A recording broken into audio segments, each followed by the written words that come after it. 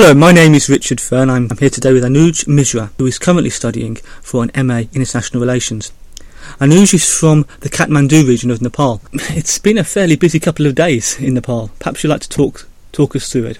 Well, yeah, it's certainly been quite a very busy weeks, not days, because the demonstration's been ongoing. It was ongoing for at least 19 days. And it was originally planned for just 4 days, and it stretched because people were just pouring into the street and streaming and into the streets, demanding for their rights and for total democracy. And yeah, it's been quite busy in that sense. At least 14 people have been killed by security forces and hundreds been injured, and it's the very act of this brutality and this ruthlessness has emboldened people for their rights, and the protest which was originally called for to reinstate the parliament, which was one of the demand, and also called for a constituent assembly election, went up to the demand of abolition of monarchy right away. So talk me through this. The parliament was suspended 3 years ago now? Yeah, it was suspended in 2002. All right, let me correct myself. It was suspended in November 2001. And if you look at the turn of events, in June 2001 we had Royal Massacre. So this new king... I'm sorry, a Royal Massacre? Royal Massacre, yeah, when 11 members of the royal family were killed, including King Gyanendra, and it was blamed on the Crown Prince Dipendra. And at the time, the Maoist rebellion was also ongoing in the rural area, but it was not really so widespread as it would later on. But this immediately after this king came to throne, this new king, King Gyanendra, he started saying that he was not like his brother. He would not be mute spectator of the political follies. And yeah, there was, the degeneration of general politics over the years in the late 90s as well. But people were generally happy with, politics is by nature messy, and democracy is by nature messy, but he was really authoritarian to the core. And he didn't like that. He engineered ouster of the popularly elected prime minister. He had somebody elected prime minister who was amenable to his designs. And he had that prime minister dissolve the parliament in 2001, November, after Maoists started attacking the army barracks after the peace talk failed. And in 2002, he ousted the prime minister and started appointing prime minister on fiat, And then in 2005, he organized a self-coup, not satisfied with having prime ministers appointed on his fiat. He just wanted to be chairman of the cabinet himself. And from that time on, it's just been downhill because the security forces have not been really able to control the Maoists. Maoists control almost 75% to 80% of the countryside. And in rural areas, there's been complete paralysis due to the ongoing protests organized by the political parties since then.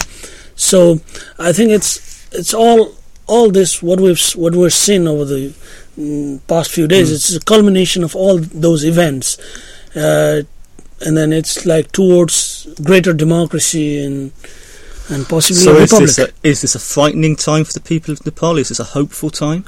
Well, both. It was a frightening time. It was a frightening phase for people of Nepal since the imposition of emergency last year, February 1, when king took over all the power. And it's militarization and suppression of dissent very ruthlessly, abrogation of all the civil, political and human rights. So it was a frightening event, but at the same time people got emboldened, and because they had been in democracy, and that's the beauty of democracy. Because of democracy, people's confidence were fostered, and because of open society and proliferation of media and civic organizations, people have become politically matured, and that is the outcome. Right now we're seeing that the political parties originally called for this series of protests, we're seeing for just 4 days, and it just went on. without political parties having to announce another set of programs. So what's happened today? Actually, last night the king. So today is the 25th. So this would have been actually the 24th in Nepal. Yes. Last night, 11:30 p.m. Just before midnight, the king relented finally. Actually, he had given an address to nation on Friday, saying that he was willing to hand over executive power to the 7 political party coalition that's been organizing this democratic demonstrations. But people. That's another thing. That's another thing about people's really political maturity. Even before the political parties and the Maoists could comment on this move by the king, people were just, went ballistic. They're on the street demanding, this is a folly, don't fall for this folly, this is a ploy by king, to divide the political parties, because, he's done it before when he called for political parties to name a prime minister. There was definitely, disagreement between political parties. And this time, the people are warning not to fall for this ploy by the king. You should be united. You should remain resilient. And then they did. They said, we don't accept this offer. So he had to relent. And last night, what he said is he's going to reinstate this parliament. And also, what is significant is he recognized the power of the people. He explicitly said, due to this ongoing people's movement and respecting people's movements sentiment for change, I am reinstating this parliament and offering this political parties. But we still have this king in power. Totally, that's the thing, and then that's the argument. That's the ongoing argument on the online debate that I'm moderating as well, and that we have to be really careful. It's not really the constitutional act, because the constitution has been really thrown in garbage by the king after his so much abuse over the 3 years and also his coup last year.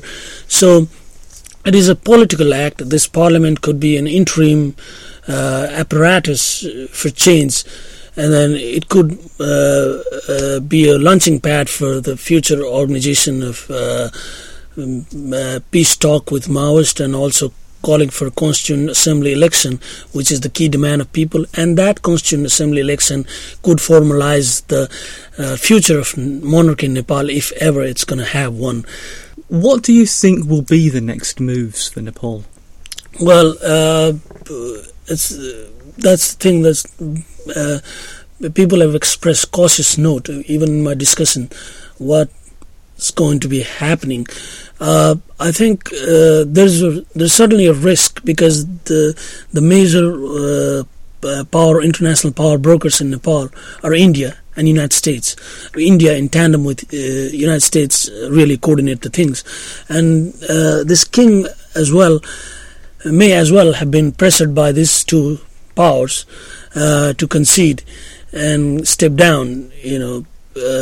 So there's still a risk that these powers might coax these political parties to compromise with king and have the king remain as this kind of a fulcrum in Nepali politics, so that it doesn't veer towards kind of a bit more independent, leftist dominated politics. That is the case in Nepal right now, because the second largest political party in this 7-party coalition is a communist party, and also the Maoists are obviously a communist party. So that's the fear.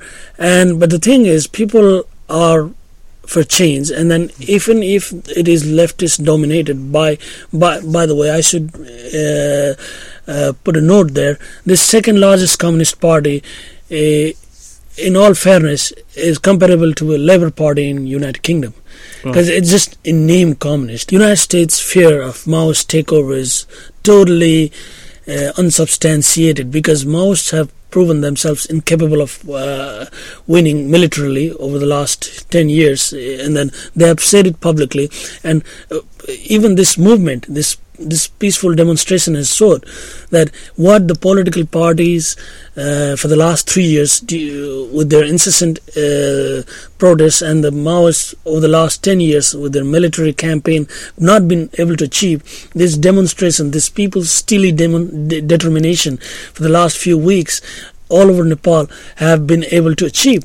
So I think, and then most have recognized that. They have said their bottom line is election to the Constituent Assembly, and that will define the future structure of Nepal, and that will finalize the future of monarchy, if ever it's going to have one. Describe the geopolitical position there. We have India down. No, Nepal is like just right above Indian heartland, Gangetic Plain. In the mid-Himalayas and below Tibet.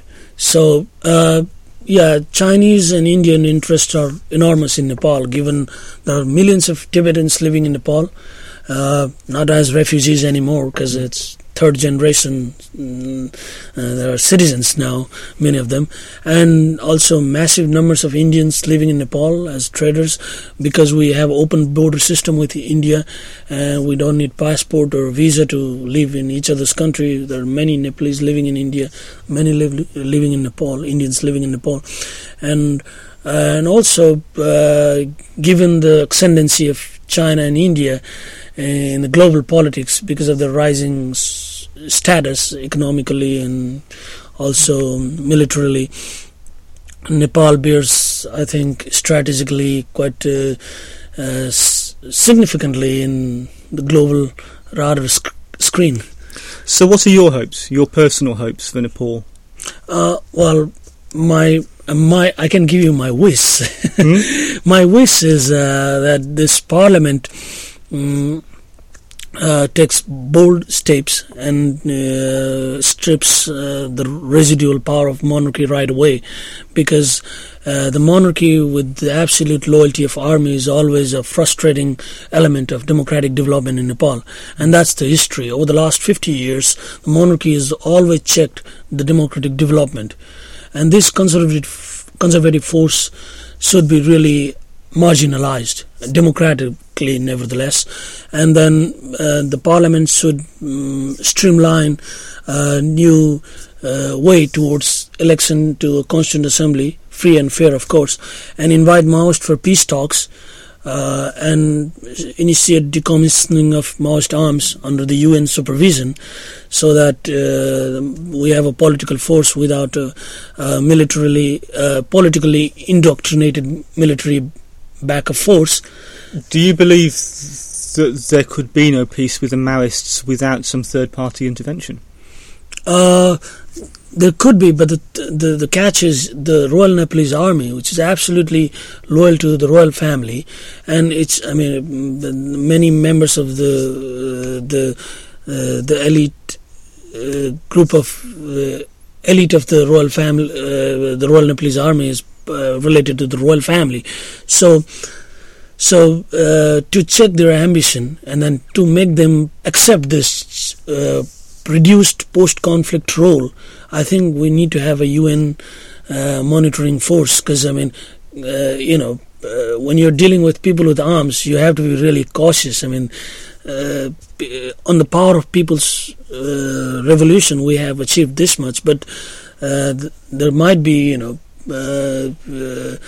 less backing from the Royal Nepalese Army, afraid of its reduced role and also influence in the day-to-day affair in the days to come. Anuj Mishra, thank you very much indeed. Thanks.